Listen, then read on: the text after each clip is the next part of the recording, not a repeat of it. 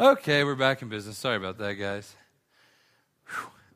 Okay, before we dive in, what we're talking about tonight is the title of the message is Resistance to Change.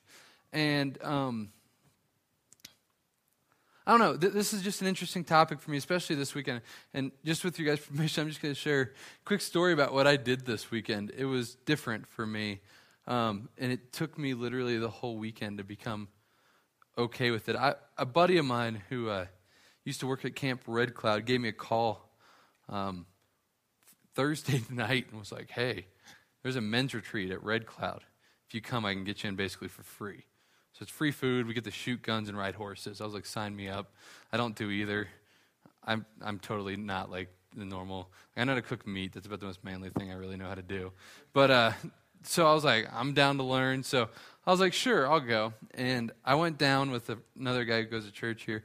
And we got there, and I'll be honest with you, it was the whole weekend was for guys, and it was based off of a book that I personally think is kind of lame. And that's not important what the book is.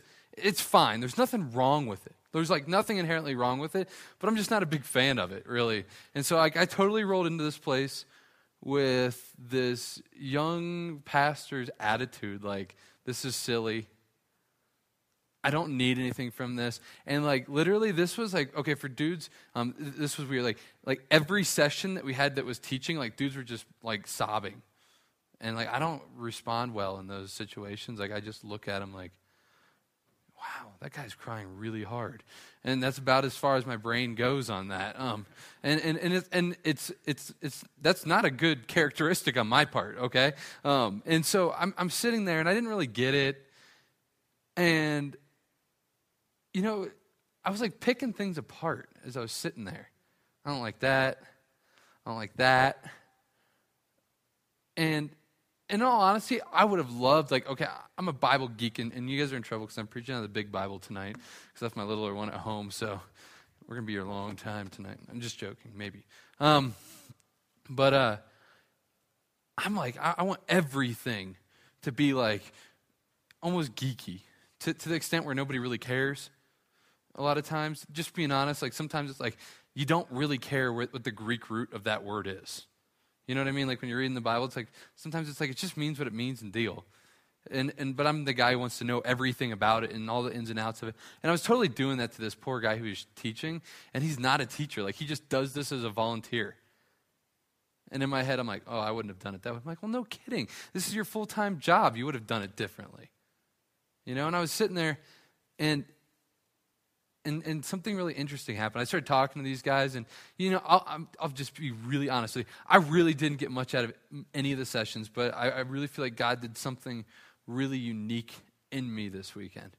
So some of you guys know, some of you may not know that I'm here in the future. I'm going to be planting a church in Boulder, Colorado, which I'm really excited about. And this group of guys who I thought were like these messed up, jacked up guys who, I mean, I found out later, like, that half the guys that they brought there, like, this is how legit these guys ended up being. Apparently, Scott, you guys may know better, but apparently there's a pretty large homeless population in Grand Junction. And a lot of these guys were from Junction. And, like, half the people there are homeless dudes. It explained why they were so crazy and, like, why I didn't understand what was going on half the time. Because some of them were literally crazy. Like, I mean, a couple of these guys were straight up crazy. And so it explained a little bit more to me. But they found out that I was doing that. And I had to leave early to get back here. They ended today. But they wouldn't let me leave before they wanted to come up and they wanted to commission me. They wanted to pray over me. And man, I haven't been prayed over like that in a ridiculously long time. I mean, like, these guys didn't know what to say. They were saying wrong stuff, to be honest. Like, scripturally, I know I'm like, okay, that's wrong.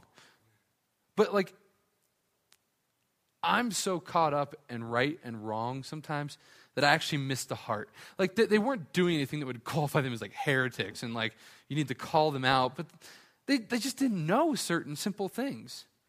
And they were praying with, I mean, I was certain that the Holy Spirit was guiding it. And it totally humbled me because the first commissioning I'm having to go and do something else at some point is coming from this group of guys that I basically looked down on the whole weekend. And they genuinely cared. And I was like, man, it wrecked me. Like on the way home, I was telling Chase, I was like, dude, I am a jerk. Like, and so I tell you this story not so you know what a jerk I am, because if you hang around me for any period of time, you're going to know that. I'm a depraved, fallen dude, and I have a lot of flaws. But I tell you that so that you can maybe think of change differently. I think a lot of times we think of change as, Tom put it eloquently this morning, Facebook change. Like when they change how you do it, we all freak out, that kind of thing. And like, there's like, join this club to get Facebook back the other way. And that never works, but we all keep signing up for it. We think of change in those terms, and that's good. But for what we're diving into tonight, I want to think of it more in that story's context. For me, it was totally self-righteousness. That's the only way I can really describe it, you know? And so I was reluctant to change, to sit and be with these people who I thought were dumb. I needed to change that. And I'm not saying I'm done there by any means, but God definitely started up a process in me. I'm like walking around trying to find some people who just want to talk really simply about the gospel instead of so in depth maybe for a little bit. Or learn from them. See what God's imparting to them, what he's giving to them, because he speaks to them too. You know, it's crazy, and I'll shut up after this, but I just need to remind myself of this, because just a couple years ago, I wouldn't have known where the book of Acts was if you told me to open to it. Literally, a few years ago. So, who am I to judge these people? So, I was reluctant to change, and I wish I wouldn't have been so reluctant to that change. That God wanted to change in my heart. And the change we're talking about tonight is not just change for the sake of change. I'm talking about change that is tested, as we're going to look at. What does the Bible say about testing things? You know, there's a lot of new things coming out in the church you hear about nowadays. There's lots of ideas out there. But the Bible does give us clear direction in what is okay to change and what's okay not to change. Here at Bethany, we refer to it as open hand, closed hand thing. There's certain things that are closed hand, man. The Word is closed hand. The Holy Spirit is closed hand. God the Father is closed hand. We don't play with those things. The virgin birth, those kind. But like, that we sit in a circle or straight rows, those are open hand, right? Those are okay to change. The Bible's like, have freedom there. So we're going to look at, how does the Bible tell us how to check? And then, secondly, we're going to look at, what if God calls change in an area like he did in my life there in that story that I don't really want to? What does that look like? And I'm not going to give us the story we're looking at tonight in Acts isn't like a bummer. It's actually people responding appropriately. And hopefully that'll spur you on to when change comes, even that may make you uncomfortable, or things that you don't like. If it is of God, and we are following him closely, we should change with him. So, let's recap a little bit where we are so we know where we're coming from a little bit here tonight. Last week, we did the whole chapter 10 of Acts, which was awesome. I had a lot of fun with it, and we're going to recap it actually in the story tonight. But basically what happened is some non-Jewish people got saved. And why is that important? Because up to this point, as we said last week, it had only been Jewish people who have been saved, other than probably the Ethiopian eunuch that we know of. There might have been other things that we don't have written down, but according to our scripture, we really don't, like the gospel hasn't gone outside Judaism yet. Cool? So it's pretty confined right now. And Paul goes to this place called Caesarea, and he goes in there and basically proclaims the gospel to these people. And it's really wild in the story. You should read it on your own time if you weren't here or listen to the podcast, but I recommend reading it on your own time. It's better than listening to us teach about it. Paul is giving a sermon to them. He's preaching the gospel to them. He's telling them about the death, burial, and resurrection of Jesus and saying, listen, we saw this happen. And like his sermon gets cut off because the Holy Spirit falls. And when that happens, you just get out of the way. Or you just get used, or you, whatever it's directing. When he moves that way, when the Holy Spirit, when he moves in that way towards whatever he desires, there's no stopping it. The Roman government really found this out. And so it falls. And I say it's like tongues almost, when he falls down. There's tons of ideas on that, but we don't have time to go into all that tonight. But basically, the Holy Spirit falls on these people, and they get saved. And it's cool because Peter's response is very simple. It is, we need to find us some water and baptize some people. That's Matt's abridged version of what he said. But they baptize him. And then it's so cool because they actually like him enough that they ask him to stay, and he stays and he trains them for a while. And we talked about last week, that's a beautiful picture of the church. The gospel gets proclaimed, the Holy Spirit falls on hearts, they respond, and they are saved. You baptize, and then we train them. It's very simple. And it's laid out right here, just in like a paragraph. It's a cool thing. And so that's what we talked about last week. And so now, where we're picking up, we're going to be in Acts 11, 1 through 18 tonight. And what I'm going to do, I'm just going to read through some of this, and then as I go, I'll probably stop a couple times. And there's a couple key verses I'm really going to spend some time on, and then we'll get out of here. So here we go.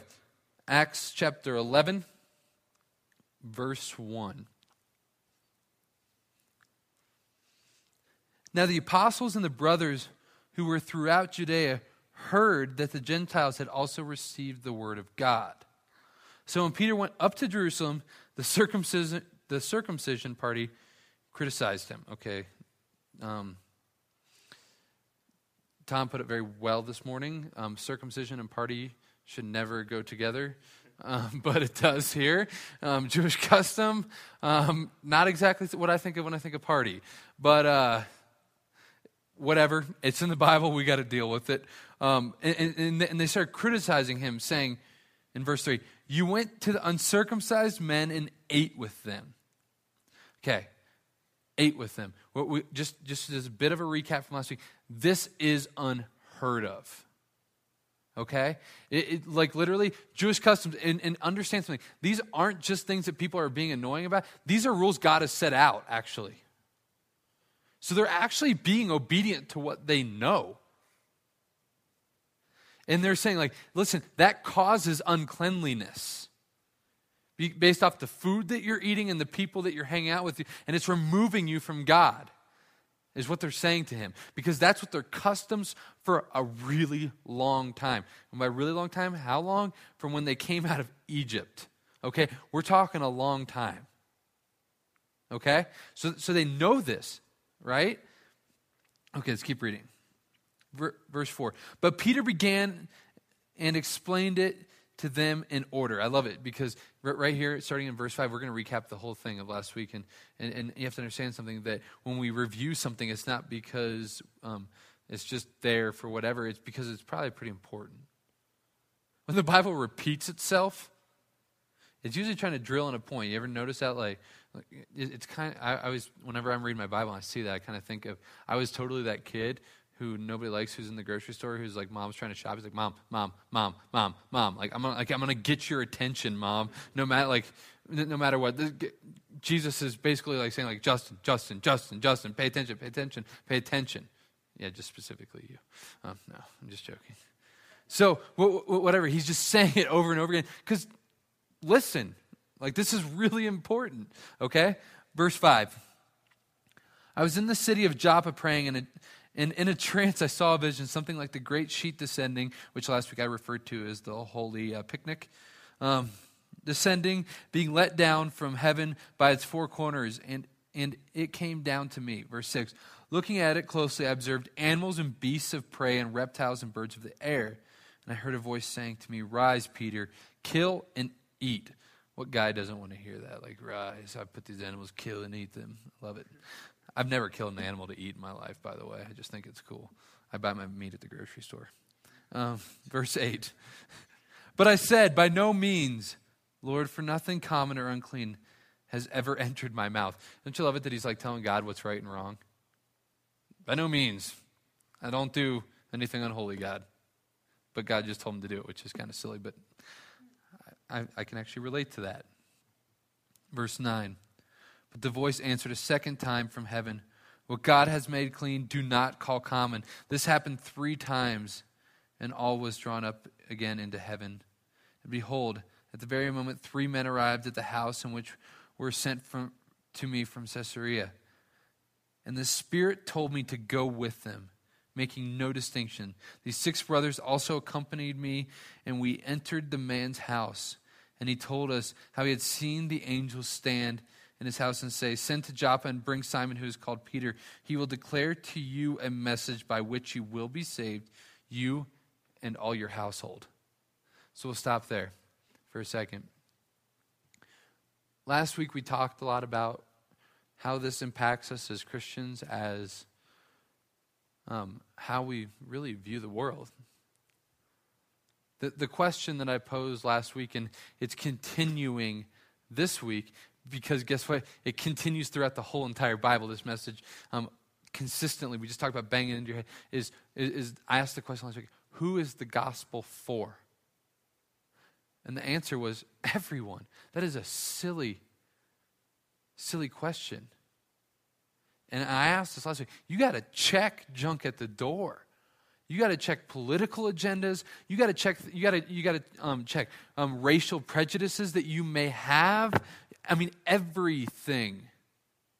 I have a good friend of mine. Just he primarily is a missionary in the Middle East, and he just tells me these stories, and I'm just like, and he has these pictures with him and these Christians, and has his arms around him, and they're like worshiping and singing, and guess what? They're wearing turbans, and they're believers. It exists. But we have like beat into us so much that can't be. The gospel is for everybody. And so the second question last week from the story that I posed was, so if the gospel is for everybody, what do we do with it? And the answer was exactly what Peter did to the people, is he preached it to them. He gave it to them. He just shared it. He did all he could with it. And then he served them. That's what we do with the gospel. And so here, what we have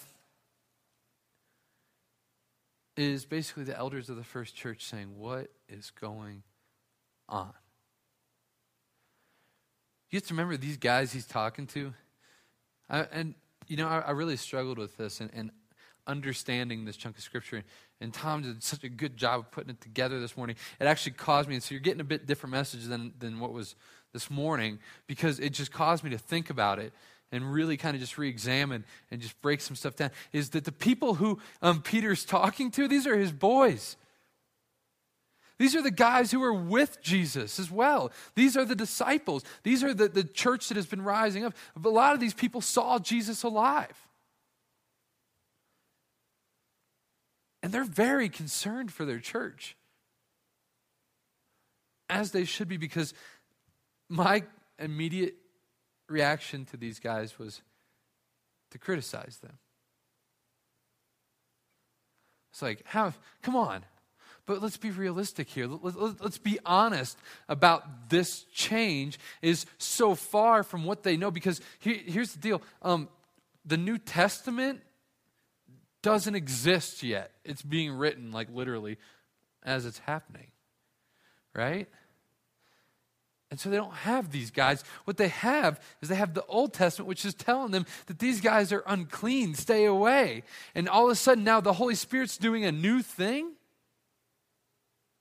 That's tough. And they're having to check this out. So I mean, like, I'm not trying to make self-righteousness become a theme tonight, but don't play the game, right? Like, if I was there, I wouldn't have responded this way. Because you would have, and so would I. And so, check out what happens in verse 15. Let me read verse 15 and 16. I love this. This is Peter speaking. As I began to speak, the Holy Spirit fell on them, just as on us at the beginning. And I remembered the word of the Lord, how he said, John baptized with water, but you will be baptized with the Holy Spirit. What Peter's doing here, this is one of the first ways you can test to know what is from God, is Peter brings it back to Jesus. He brings it back to an encounter that they had with Jesus. They're like, listen, do you remember when the Holy Spirit, when he fell on us? That was real, right? That was real. And they're all nodding, yes. Yes, that happened. I remember, because that would be pretty intense. It's like, listen, that same thing happened to them. The same thing. And then he goes into verse 16 and he says, and I remembered the word of the Lord. So what's he do? He quotes Jesus. You want to know if something's of God? I mean, like, we're talking about change. We're talking about difficult things here tonight. So I'm just going to throw this out here. For some of us, this might be maybe like 400 level, and some of us might be like, man, I'm at 100 level. Don't worry about it. And I'm not saying there's a knock on you or anything like that, but I have guys come and go, man, I had a dream. I had a dream that this happened, or like that this thing went this way, or this person is telling me this. And I would say, well, was the name of Jesus present? Was the name of Jesus present? Was the word spoken in that dream? Because God does that. I'll be straight up with you. I know it's different. It totally happens. Not to everybody, not all the time. But like, that's how we check stuff. Is Jesus present in it? Is he there? And we have to be realistic in this, because the Bible is very clear, and it says that Satan is like a prowling lion waiting to just devour us. And he parades as an angel of light. Listen to me. The enemy, because that's what he is, that's what Satan is your enemy, knows Scripture. If you think back to Genesis, if you think back to the beginning, he used the word of God to tempt them into sin. But it wasn't the complete word of God. So you may be saying, well, how do I know what's of Satan and what's of God? Is the name of Jesus present? Because he will not say it. Because the name of Jesus is the name at which he trembles. The name of Jesus is the name that provides power in uncontrollable situations. Okay, I know that was a little different, and I didn't plan on going there, but you have to know that this is really important. I want to just read it again, 15 and 16. As I began to speak, the Holy Spirit fell on them just as on us in the beginning. So he's relating it back to something that they know and that they know was of God. And then he goes into verse 16, and what's he do? And I remembered the word of the Lord, how he said, John baptized with water, but you will be baptized with the Holy Spirit. He quotes Scripture. Your Bible is very powerful. The Word of God is very powerful.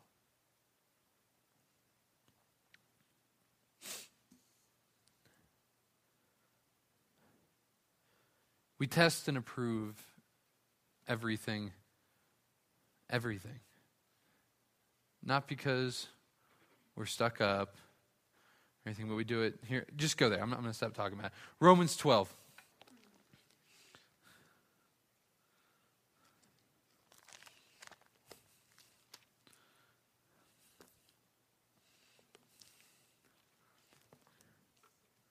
Romans 12, verse 1. I appeal to you, therefore, brothers, by the mercies of God, to present your bodies as a living sacrifice, holy and acceptable to God, which is your spiritual worship. Verse 2. This is the important part. I mean, not that the other part isn't important, but for what we're talking about right now. Just erase that from your memory. Holy Spirit, just take that out. Verse 2. Do not be conformed. Oh, I'm sorry. I'm losing my mind. Just go to verse 2. I'm sorry. My Bible's all messed up. Do not be conformed to this world, but be transformed by the renewal of your mind. By the testing, you may discern what is the will of God, what is good and acceptable and perfect. Let's read verse 2 on again. Do not be conformed to this world, but be transformed by the renewal of your mind, that by testing, it's a good thing at times, that by testing, you may discern what is the will of God, what is good, acceptable, and perfect. You need to know that as a Christian, you're not expected to believe every book that is written, every sermon that I give. Listen, the church needs to test us more. Being dead serious. I've caught errors. The church needs to be able to look at stuff and go, is that right? And that's not a bad thing. The church needs to be able to look around and go, is this good for the people? But it's in a spirit of love, not anger. It's in a spirit of saying, listen, I've rarely had somebody come to me and go, brother, I think you kind of missed it on that one. Can I show you?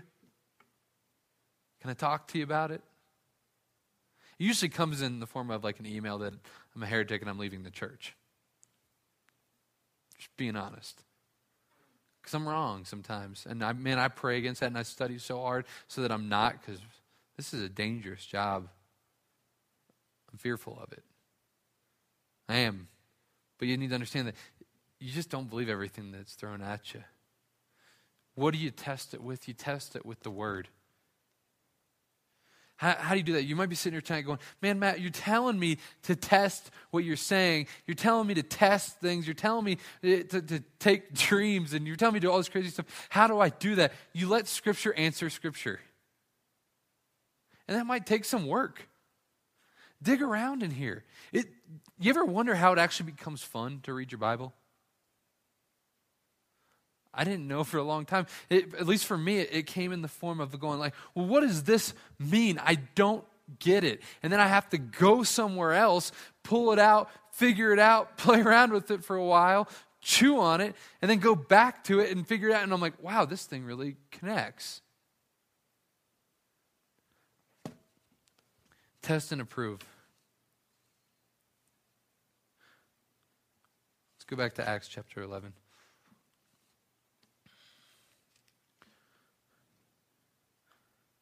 Verse 17. This is just cool stuff. I know tonight's a little different, like how I'm doing this, but it's almost more lecture-based than pastoral, but it's fun. I'm really excited where we end up here. Because in verse 17, it gets crazy, because then he says this is Peter still speaking. If then God gave the same gift to them as he gave to us when we believed in the Lord Jesus Christ, who was I that I could stand in God's way? Did you catch that? He says, listen, if God is moving this way, there is no amount of comfort that I deserve in this situation. Do you think for a second that Peter was comfortable being trained his whole life to walk into a Gentile's house and eat food that for this whole entire time that he's been told is unclean. And he says, but listen, this is comfortable to me. This is what I understand. But guess what? God's understanding is greater than mine, and he is calling us to this. Who am I to stand in the way of that? Can you imagine the church of Jesus Christ if we really believe that? Let's not even imagine the church. Let's imagine our lives. For me, I think to my weekend. He said, Matt, I am redeeming these men. And at the end of it, it took days. At the end of it, I'm left saying, God, who am I to stand in the way of what you are doing in these men?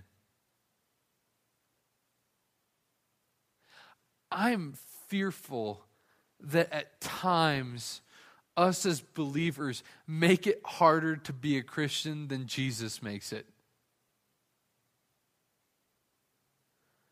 That we say, here's how it is. And you know what's a trip? Is that none of this that you see really going on in here, other than me preaching out of this, is in here. I mean, literally. You guys familiar with Francis Chan at all? Anybody ever heard of him? He said something a long time ago that really changed my life on how I view ministry. He was talking, he went through a time period where his church was growing exponentially, like literally just blowing up. And he was sitting in bed one night, and he looked over at his wife, and he said he just had an epiphany moment, and he dropped his book, and he looked at his wife, and he said, "Oh no." And she said, "What?" And he said, "If Jesus built a church next door to mine, more people would come to mine." And he didn't mean that arrogantly. He meant that like something's wrong. And so he left. He left his church for a time period, which most pastors, by the way, don't leave when their church is growing. Okay? And he left and he came back. And he said, listen, if we're going to do this, if I'm going to be your pastor, everything's got to change. And they went into a board meeting, and they had out on the table, I guess, like these plans for this multi-million-dollar expansion, which I'm not against in some context. Okay, like don't hear me saying if a church does an expansion or whatever that I'm against it. But in his context, where God was calling him at that time, this was right. And it made him sick, and he literally threw up on the board table, like, blah, like right there. Like he just couldn't handle it. And they're like, what are we supposed to do? And his response to them was this, and this is what really changed me. He goes, have you ever heard of the Green Bay Packers? And everybody just looked at him like, what are you talking about, man? And he goes, have you ever heard of them? Like, yeah, like Lambeau Field, they wear the cheese on the head. It's odd. I lived in Green Bay for a year. They're nuts. And it's cold. Like, I mean, it's cold here, but that's a different kind of cold. Okay? And these people get up at 6 a.m. and start up barbecues. And he's like, and they stand outside for hours and hours and hours to grill meat and watch men throw a ball around. Like for hours, full day in freezing cold, no dome, nothing. And he's like, we live in Southern California because that's where his church is. It's in Simi Valley. He's like, there's a park across the street. If we grow so big that we have to go into the park, then so be it. And somebody said, what about rain? And then all of a sudden they got it. Listen, you can't become so comfortable that all of a sudden, like, do you see it there? Do you see what's going on? That we're more willing, the average American, to stand outside and freeze our butts off to watch a game. But if we were called to do that in a church setting, there's no way we would do that because, well, that doesn't look like church how we know it.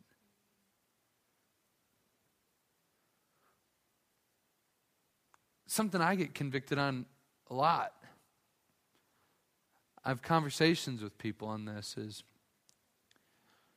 I like to ask people, why do you come to church here? And I love it when it's like, man, I love that the word is rightly taught. I love that the gospel is made much of and that Jesus is the reason that we do what we do. But from time to time, I get the answer that breaks my heart, which is, well, you wear jeans.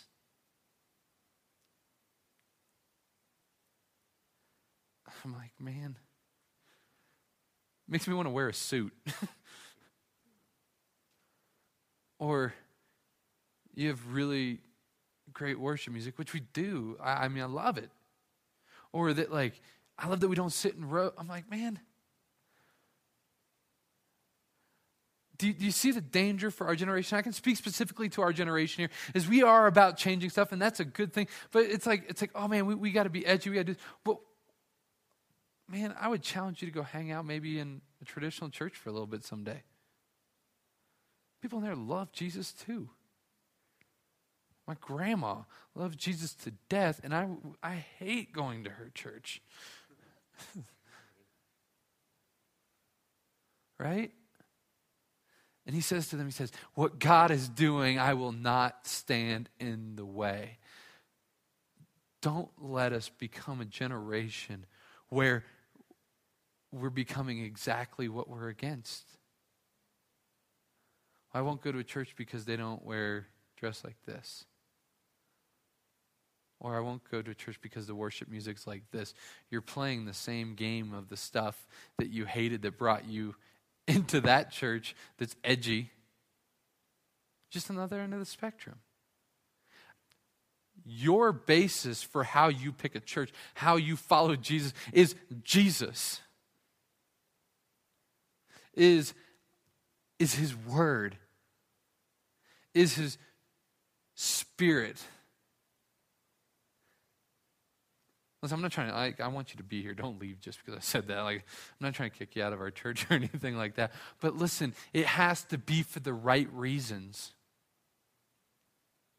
We're not here to draw a crowd.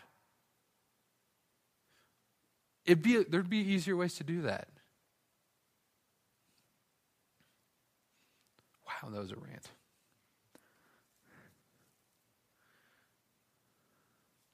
I just love it because I rewrote verse 17. Let's read it again, and so we can get back into the word here. But verse 17, if then God gave the same gift to them as he gave to us when we believed in the Lord Jesus Christ, who was I that I could not stand in God's way? I wrote it out this way.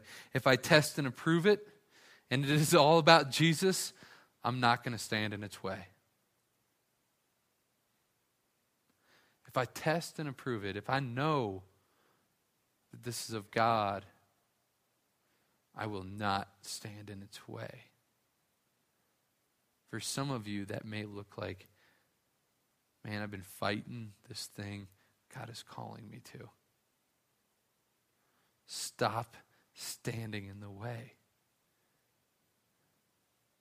Listen, he's sovereign. He's going to have his way at some point. But man, he wants us to have joy in it. Test it and approve it. Some of us are called, like, man, we talked about last week, like, I was praying that somebody be called into, like, Afghanistan or something, and I met this girl who thinks she's going to Afghanistan now. She was like, I just got back from India. I'm like, what? She's like, yeah, and my mom wants me here, and I don't know. But I feel like I'm not receptive to it. I asked her, have you tested it? She goes, yeah. I was like, you know what to do. And she goes, yeah. Some of you, I don't know what that is, man. I look around here, and I know that we have people graduate. I know we have people starting school. I know that we have people getting married. I know we have all sorts of different walks of life. But man, I would challenge you here tonight and say, what is God calling you into that you may be standing away from? And for some of us, and I pray everybody in here, that we'll have the good response, but who is he calling you to? Who is he calling you to preach the gospel to? let God have his way in you. We sing it. We need to live it. Right? Verse 18, and we'll wrap up. I love this. What did the apostles do? What did the first church do? Well, so far we know that they've tested it. They've asked questions, right? They've dug. Peter's given a right answer, and they see it. And in verse 18, he says, when they heard these things, they fell silent. You know that feeling? When all of a sudden you've been questioning something and you get the answer, and it's like, oh, right? Just like that boom moment. It's like, I don't know what to say. And they fell silent. And they glorified God, saying, then to the Gentiles also God has granted repentance that leads to life.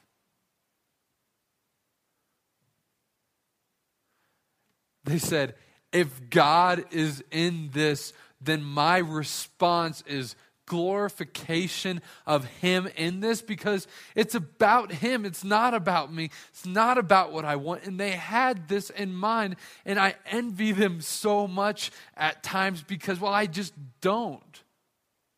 But I want to. And so I'm asking you as a believer in Jesus to join me in saying, God, what are you doing? And let me be part of it, and let me glorify you in it.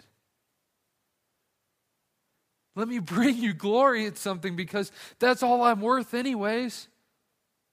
Right?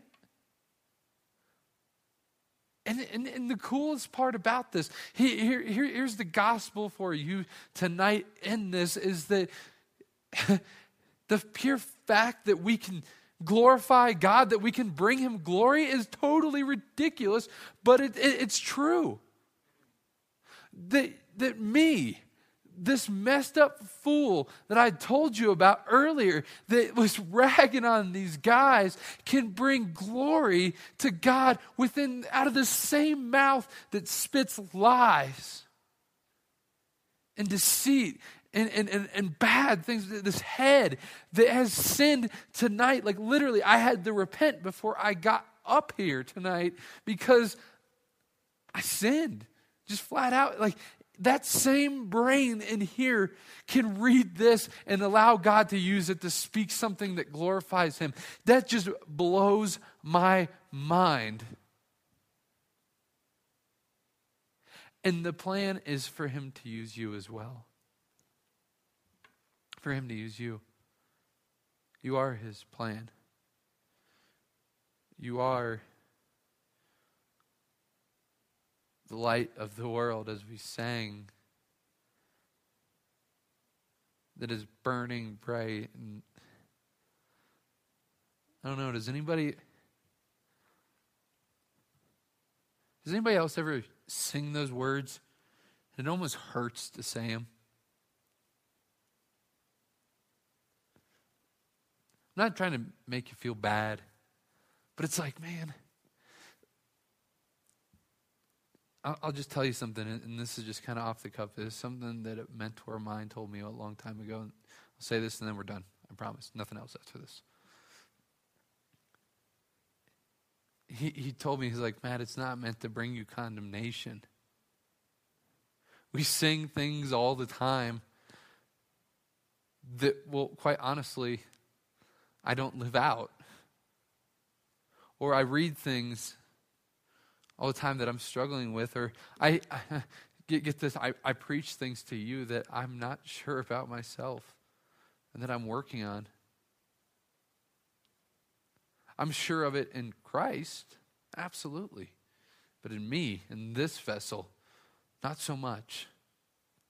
He said, man, Matt, that's not there for your condemnation. Right? Because what? There is, therefore, no condemnation for those who are found in Christ Jesus. That's what the word says. So what do we do with it? I asked him, and he just said, it just reminds us. It brings us to our knees. And it does that thing called sanctification, right?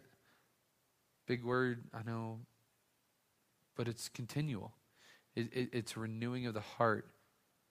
2 Corinthians 3:18, and we all, with unveiled face, beholding the glory of the Lord, are being transformed into the same image of God. Catch it. You are being transformed into the same image of God from one degree of glory to another. Where does this come from? For this comes from the Lord, who is the Spirit.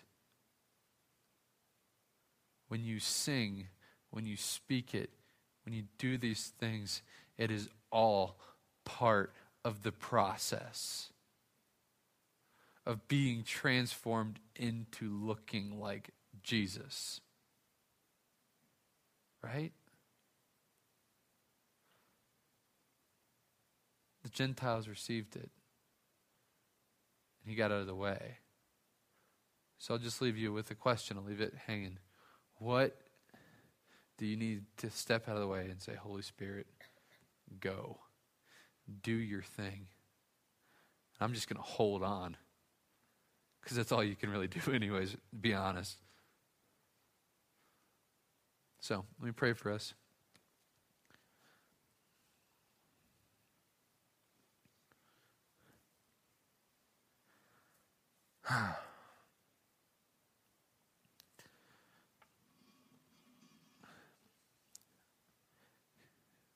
God, I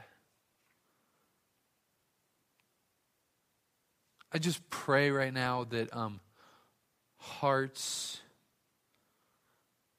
are just, man, what are the words, God? Just open. That something I said tonight, not by my power, but by yours, by the Holy Spirit, by Him falling, that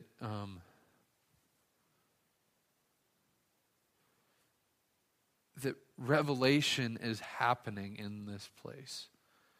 That stopping and saying, listen, I know that I need to test things. I know that there's a process to knowing what is from you, but it's simple, Jesus. It's you. Is it approved by you? Is your name stamped on that envelope? Is your name just burning in it? Is your word present in it? Is your sacred words, Jesus, are they there? And when they are, God, I just pray for all of us, myself included, that I'll just be like, oh man, Holy Spirit, you are so ridiculous. You're so insane. I don't even know how this situation or these people or whatever it is can even receive this, but obviously you're doing something in it, and so I want to move. I want to move with you, in direction with you.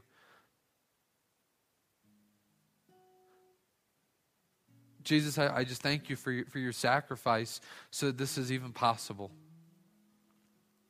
Without your death on the cross, man, I wouldn't even be able to claim this, Holy Spirit. I wouldn't even be able to claim him. I wouldn't even be able to say, man, thank you for that. But you have. So God, let us worship here in this last song with an attitude of thankfulness, joy, just the reminder that sometimes it's like, man, I can't, I'm not doing what I'm saying, but don't take that as condemnation, please. God, impart that onto these people, that they are not condemned, but that they are set free, and that they are set free to live life and live life to the fullest, to have life abundant. It's not depressing, man. It's joyful. So let us have joy. Let us cry out for these people who don't know you. We pray this in the name of Jesus Christ, which all knees bow. Amen.